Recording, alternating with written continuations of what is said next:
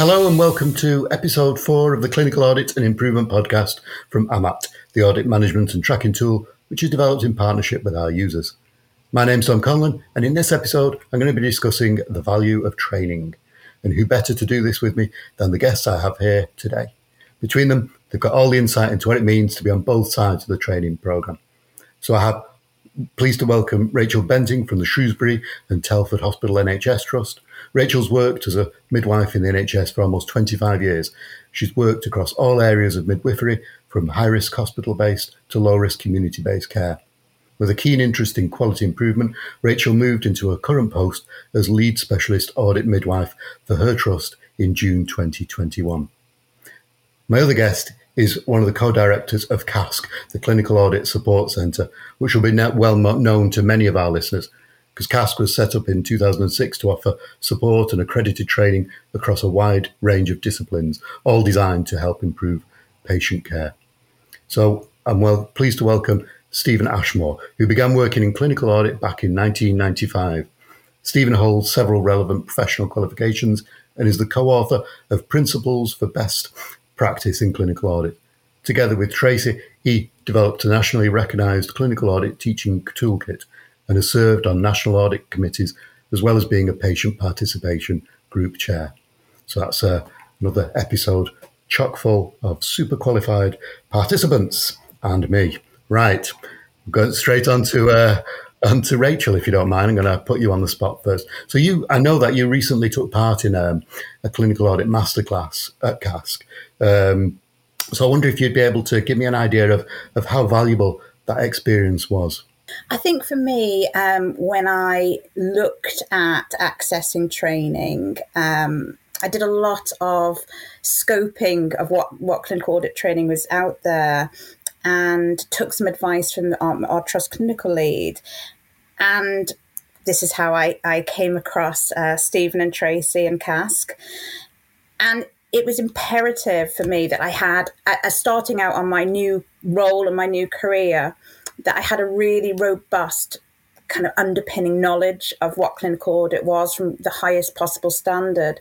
So I went along to the masterclass with an expectation of what I was going to receive.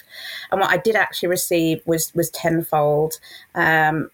I found that the structure of the training for me, the ability to really have this provision of toolbox, a good toolbox of resources, and to be able to tap into the experience and knowledge of those well-renowned in their field was absolutely invaluable. I found the training, I would recommend it to absolutely anybody. And we know that training in clinical audit is such a barrier to, the production of a good clinical audit project, or even to participating in clinical audit. And coming into this new role as a audit lead, I felt that I really needed to have this robust knowledge to be able to pass on. So by undergoing the training that I did, the masterclass, really going into depth about what makes a good clinical audit project and the nitty gritty, the back to basics part of clinical audit was absolutely invaluable. Stephen, is that a kind of common experience from your point of view? Do you find that people feedback those kind of things to you? Well, thank you, Rachel. I think, I need to buy you a beer, don't I? It's, the lovely things that you've said about Clinical Audit Support Centre training.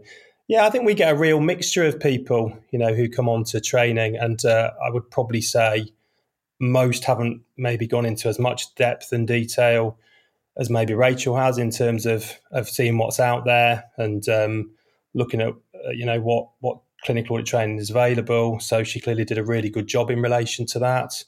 I think, Google's an amazing thing, isn't it? People can put whatever they want into a search engine now and look to see what's available. And, I'm sure that when people put in clinical audit training into Google, we probably come up fairly highly in relation to that.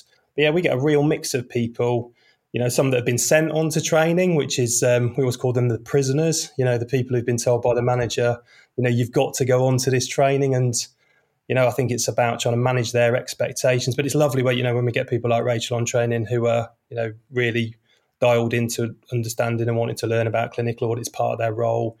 They may still have some reservations about the value of clinical audit. We're doing some training the other day, actually, with a group. and they kept talking about the A word. Staff keep talking about the A word. And I think audit isn't the friendliest word in the world. So I think sometimes people come into clinical audit training expecting it to be quite dry. And I think for me and Tracy, it's about breaking down those barriers. It's about, and Rachel pointed that out really nicely. I think there are some real barriers to undertaking clinical audit. And one is lack of training. I think a lot of staff are told you're doing a clinical audit project and they haven't had any training, and they're left to their own devices to source that. I think a lot of people self-teach almost by looking at Wikipedia and again Google to find out what clinical audit's about. So it's amazing when we get people like Rachel who come on to training wanting to learn. And I think for us it's about making it interesting. It's about inspiring people to want to do it. But I think one of the things I try really hard as a trainer to do is about being honest. Some clinical audit doesn't work. There are pitfalls of undertaking it. If we don't get audit right, it can waste quite a lot of time and resources. So it's about bringing it to life and showing people, the value of clinical audit and what a amazing discipline it can be, and the real differences that it can make to not just patients, service users, but also staff as well. And do you think that message is kind of getting through? Do you find that more people, obviously, Rachel, you took it on yourself to do this. Are you finding more people who are involved with clinical audit deciding that they need that training and that they need to kind of to see the value and the importance of it? I would say that there is a definite swing towards people starting to access training. I think clinical audit has kind of always been one of these things historically where you're taught by another person who's been taught by another person who's been taught by another person, and that quality decay going over time, a bit like learning to drive. If I learn to drive from a driving instructor and I've got my hands at 10 and 2 and I'm absolutely impeccable, and 10 years later when I picked up all the bad habits and kind of lost the best way to drive, and then I teach somebody who 10 years later teaches somebody, it's the same kind of thing. So by accessing some high quality standardized training, I feel that it's extremely important to the message that I'm giving then to people, what instead of passing on this is how I think you do it and self-taught ways, you're actually passing on the best practice, when it comes to clinical audit itself. So I think as that message is getting out there and the more people that are having that training, when people come to do a clinical audit that maybe haven't had that training, they are then very quickly realizing there's so much more to clinical audit than maybe what they thought or what they were led to believe. So they are starting to seek out, okay, I actually want to do this right too. I understand the importance. And as we're getting that message across about how vital it is for quality improvement and how much of a resource it is for us as an NHS trust to move our services forward, people are definitely engaging more. So that's really so. Stephen, would you want to come back on this? I know you take a kind of a big picture view when you start training, because I've sat in on one of your training sessions and I was really impressed. And by this kind of let's look at the whole field.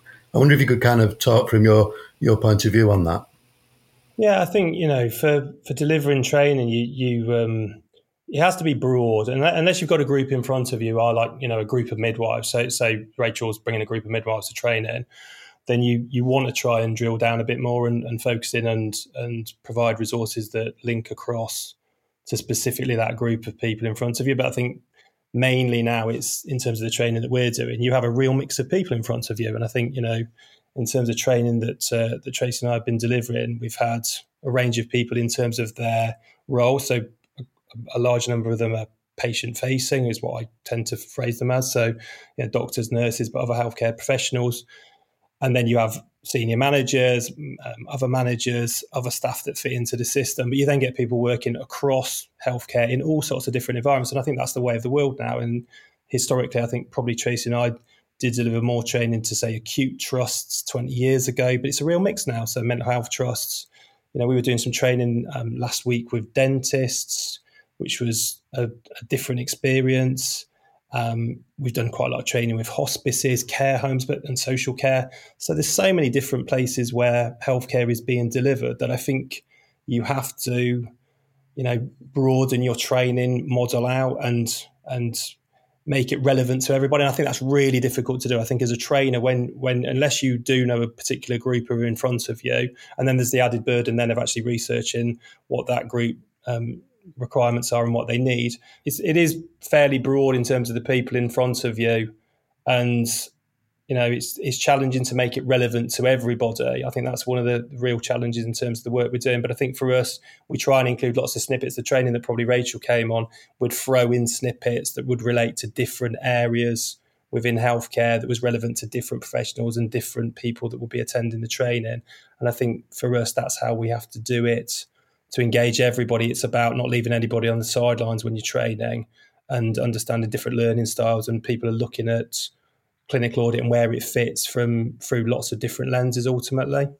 So how do you, and this is probably to both of you actually, because you've both got to evaluate the and assess whether it's the training is having the desired effect.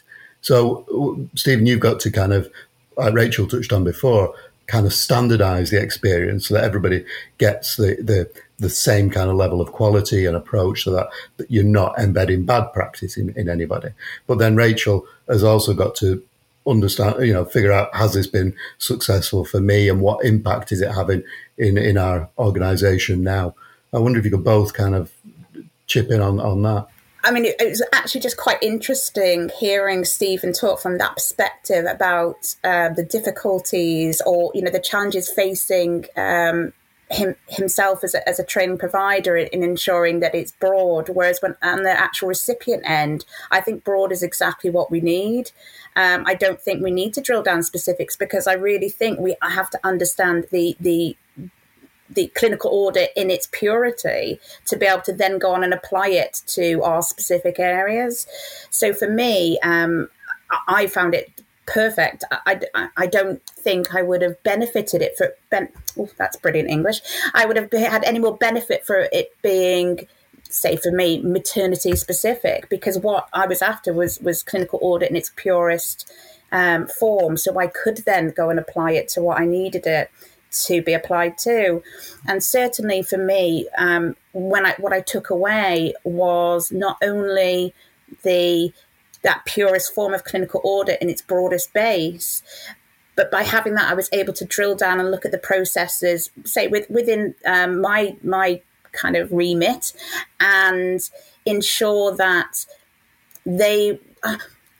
What am I trying to say? We have, for example, coming into maternity, we have doctors coming in from all disciplines as they do their rotation. So having something that was maternity specific as they come in and try and access audit through myself and the team I work with, to have it very, very specific to maternity wouldn't have been a good idea. They're having the processes need to be audit in general.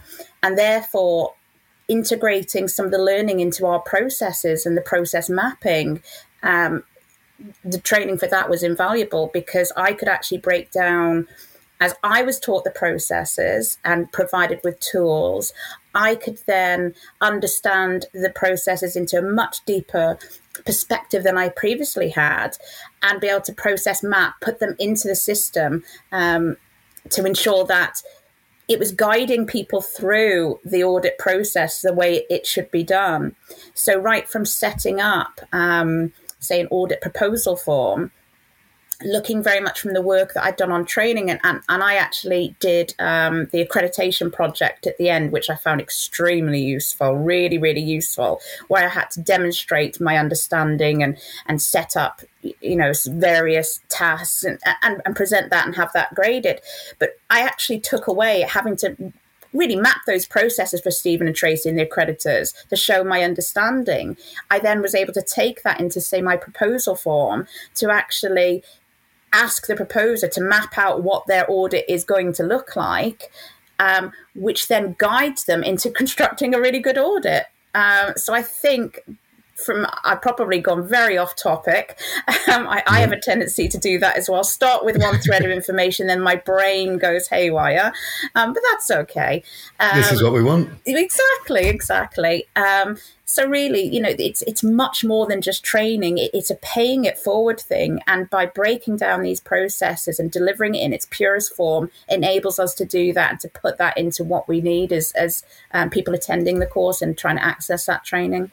That's fantastic, Stephen. Yeah, it's really nice to hear what you were saying, Rachel, because I think sometimes Tracy and I, and I'm sure other trainers do it, you obsess about evaluation forms and what comes back, and if you're training 20 people, there's a good chance that you might have missed the mark with a couple. And I think sometimes you really, I think certainly we really look into that and think about why someone hasn't had a good experience in relation to training. But I think what you were saying is, audit is audit, unless I guess it's research or service evaluation and people are mixing those up, which is key part of the training to make sure people understand that. But I think for us, it's about making it accessible. That's the first thing. It's not about dumbing down the process, but I think sometimes people are quite scared in relation to what clinical audit relates to and what they're going to be asked to do in terms of setting a clinical audit up. And I think beyond that, it's about application, isn't it? And you come onto training, and for us, the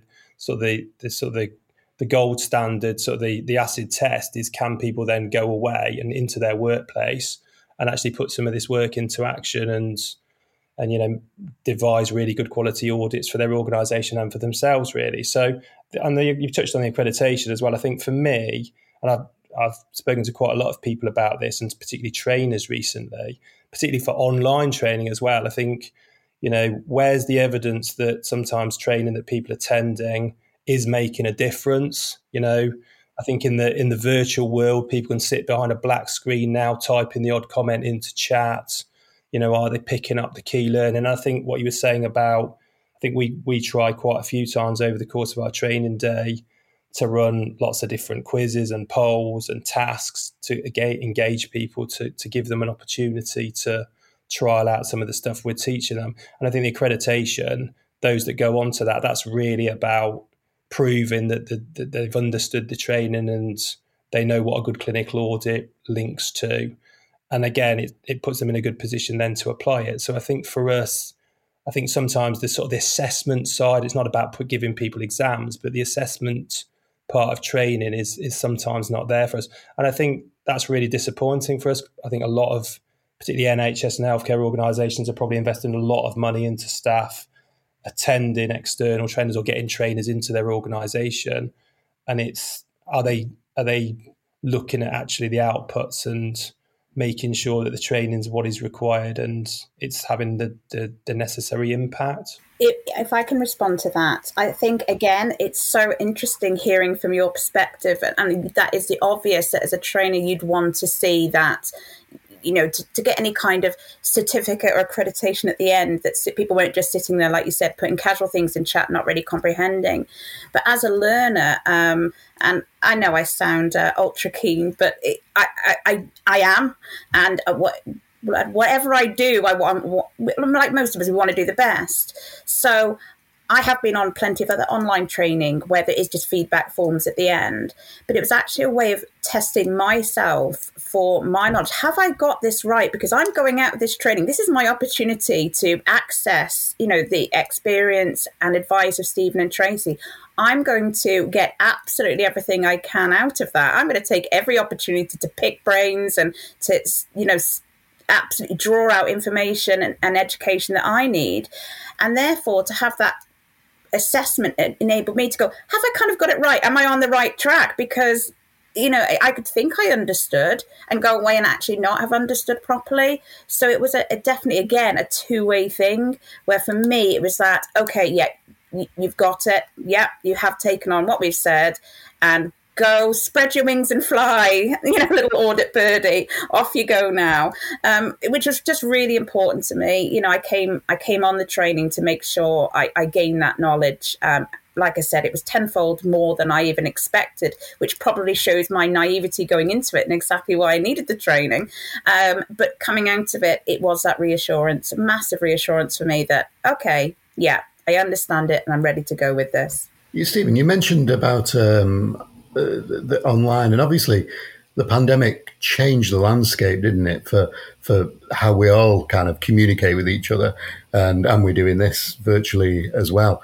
So how has that affected your approach? Has it improved? Are you more pleased that we can deliver? I mean, obviously you've got more power to deliver more training in a week now than traveling around and embedding yourself into a trust. But do you think there are any? What are the good points and bad points? I thought this might come up. What are the pros and cons of virtual training? How long has everybody got? There's so much I could say in relation to this. I think my preference is probably still just for face-to-face. I've done a couple of face-to-face training sessions, and it genuinely is the conversations you have at coffee break or over lunch with people that you just don't tend to get, I think, when you're training virtually. The asides, and it's the opportunity for learners actually when they're from different organisations to actually share those conversations. I think you obviously miss that when you're training virtually. I really like some of the virtual stuff. It was a big challenge, and I'm sure lots of people have experienced that in terms of moving face-to-face classroom-based training onto a virtual platform, getting used to using Zoom and MS Teams, asking people to unmute. It still sometimes doesn't run quite to plan, I think, when you're running sessions in that format. But, I think there's some real benefits actually of virtual training. People don't have to get to bed on a train to London, get out of bed on a train to London early. They can often undertake that within their office environment or at home. I really like in virtual training that people can input into chat and almost have a separate conversation while the training is going on. You could never do that in a face-to-face session where people could be raising questions. You'd have to stop, take a question, and then come back to it in terms of the delivery. So I think there's some real benefits, and I think you can get a lot of information across.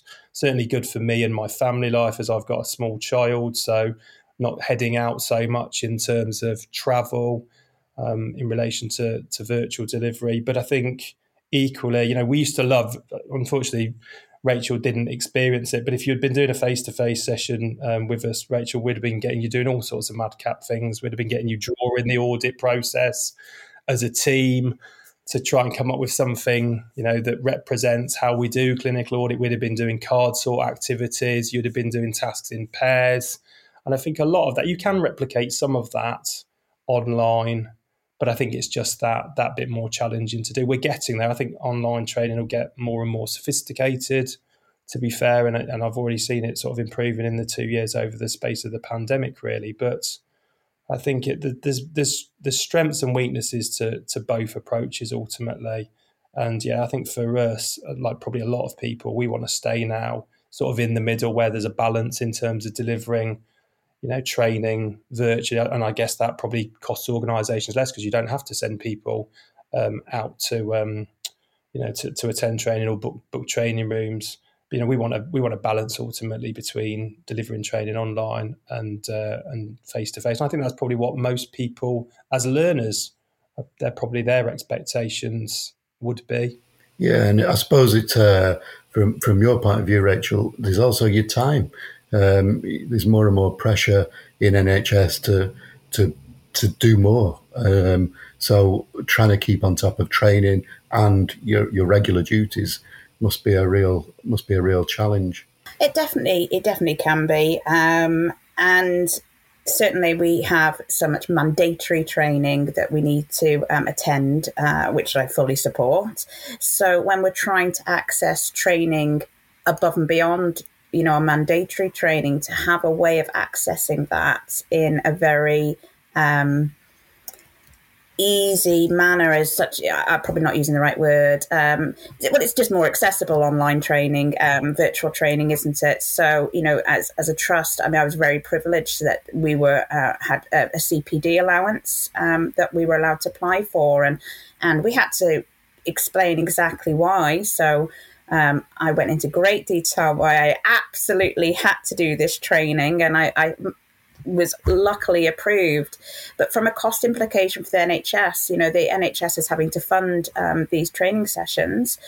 So therefore, if they can fund just the training costs as opposed to, and the time for me to do that training, as opposed to potentially travel costs and things like that, it is saving the NHS a good bit of money, which it can allocate elsewhere for more pressing needs. So I definitely hear Stephen's point about that networking, maybe that lack of networking going on at lunchtime. I didn't do the training before. I've only done it virtually, so I can't comment what kind of trade-off, what would I prefer.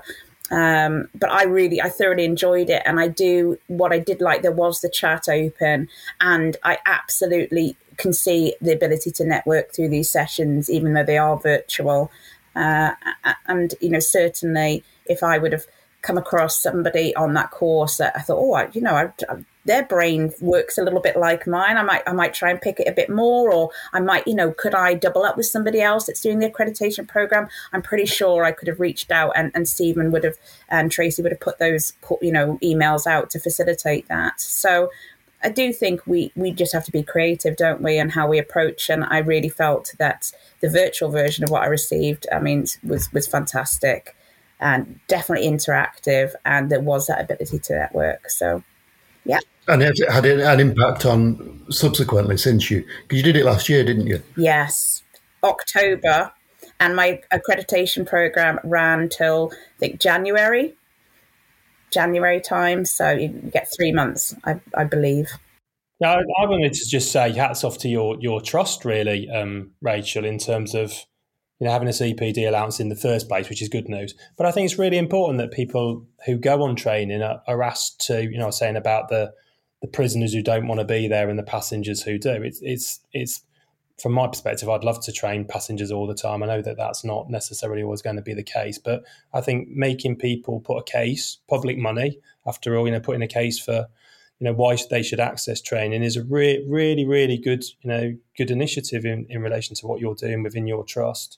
So, yeah, I don't think that's always the case in terms of how this works, but I think, that makes a lot of sense in terms of doing that, because ultimately I think that's the other side of learning. If it's not just about the trainer, and that links across to virtual and classroom, if you can sense in a room, and you can do that virtually, if half the class aren't actually interested in the subject matter and don't want to engage, then you get a less good learning experience out of that. So I don't think it's always down to the trainer, actually, ultimately, how good training ends up being. And if you get a few enthusiastic learners who help drive that on, that's manna from heaven for a trainer, to be truthful.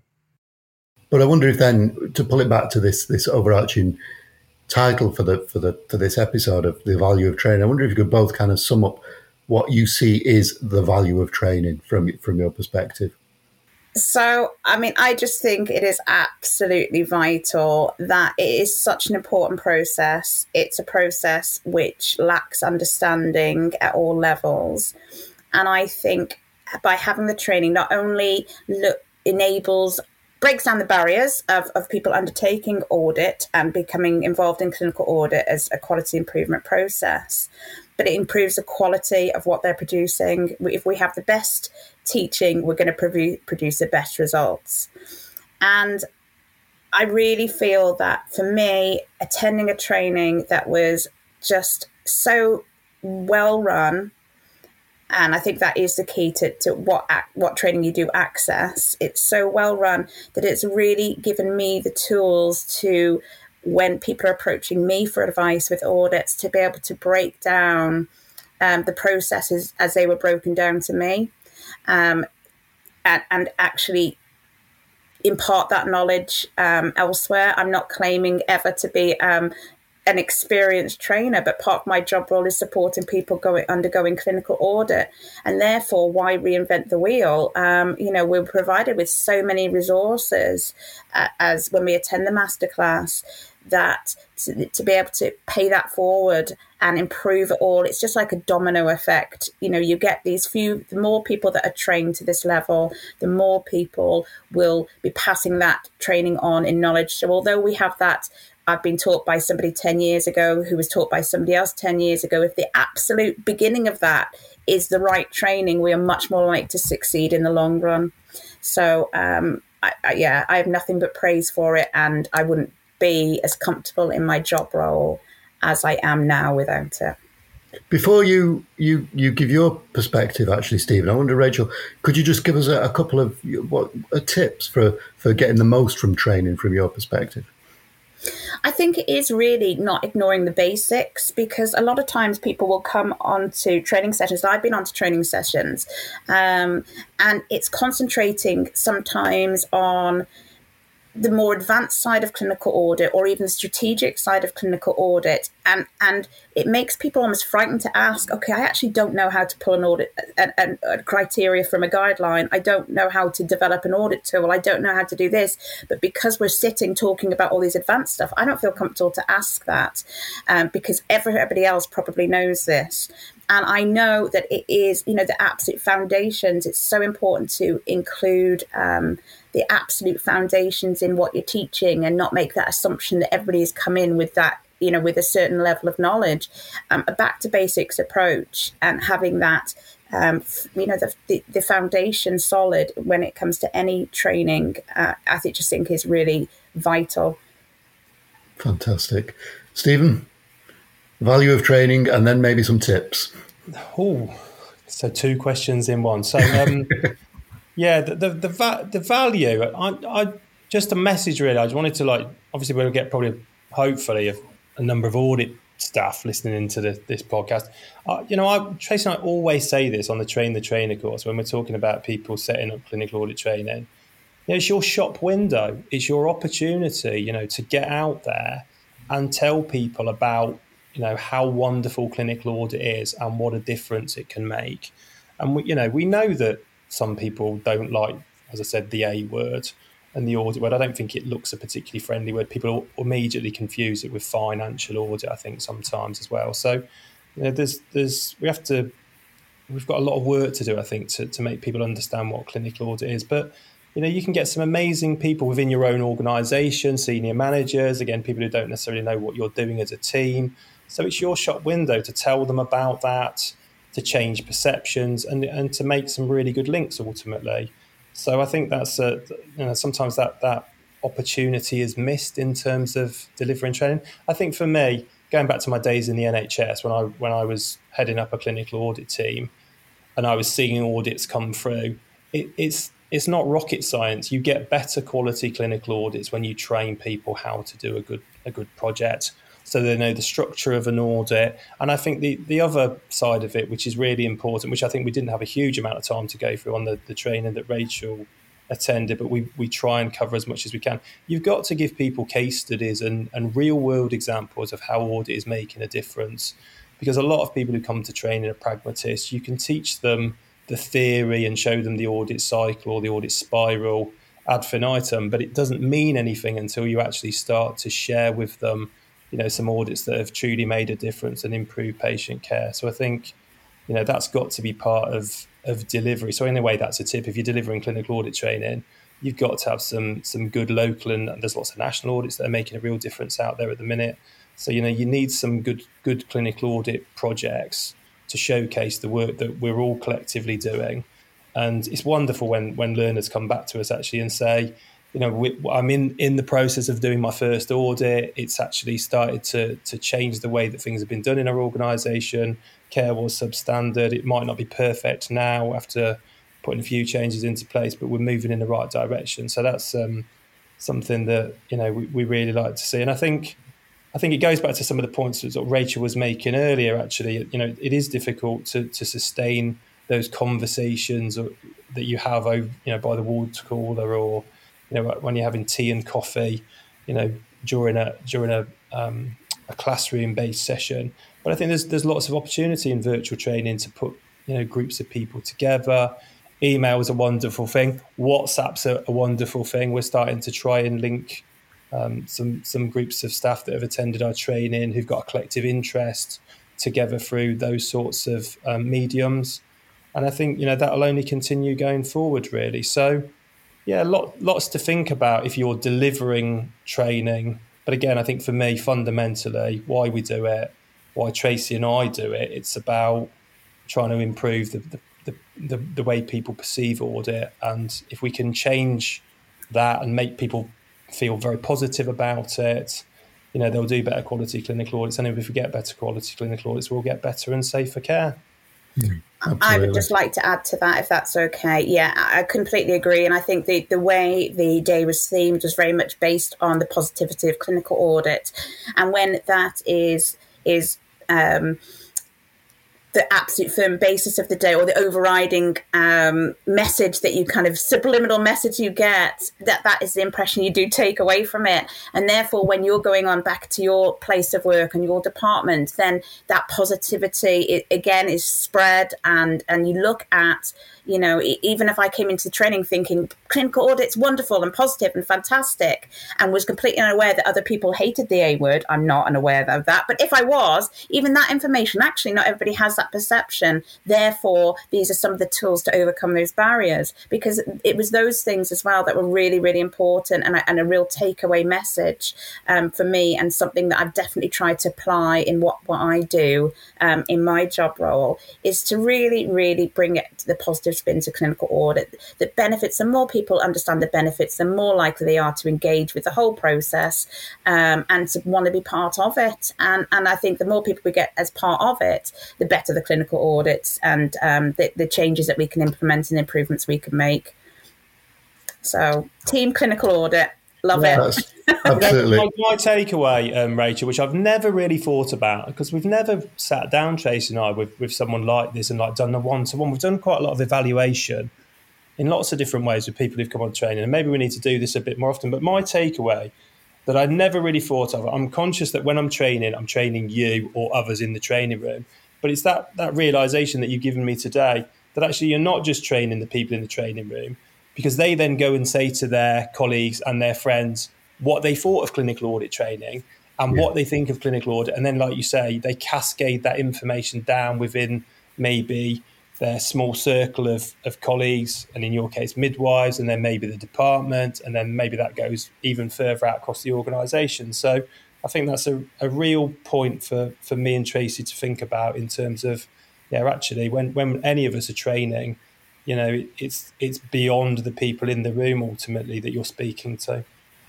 This has had such a far-reaching effect, and I know we're coming to an end, so I'll keep this brief, but not even in just the process of myself for audit or my interpretation, but even as part of my role is setting out the more strategic level processes, and even in the breakdown of that and how to deliver and how to engage. It's just been so vital how to streamline the process of those people who are kind of coming into audit to do a clinical audit new, to guide them through the process, even by the paperwork that I provide them. So again, right from proposal to reports and presentations, and it's form, change the way the meetings, the governance meetings that we hold. The way we look at that. So it's absolutely invaluable, and it's far reaching, and you can tick that box for yourself and Tracy, because that is exactly what I received, is what I needed to pay that forward and have that positive domino effect. So it's been a life changer and a career changer. It's been fantastic. Wow, that's great. A great testament to the value of training, certainly. Right. Well, thank you to Stephen. Thank you to Rachel. Both of you have been absolutely magnificent. So if this episode or any other episode in this little series that we're doing has made you think as a listener, then you can join me on a future episode. Pop your hand in the air by emailing podcast@amat.co.uk. And I think it's a very calm and supportive process. So, anybody can join in and be confident that they'll have a great experience here. So subscribe and share it as widely as you can. Spread this culture that we're trying to create around clinical audit. So thanks for listening, and thank you again to both my guests.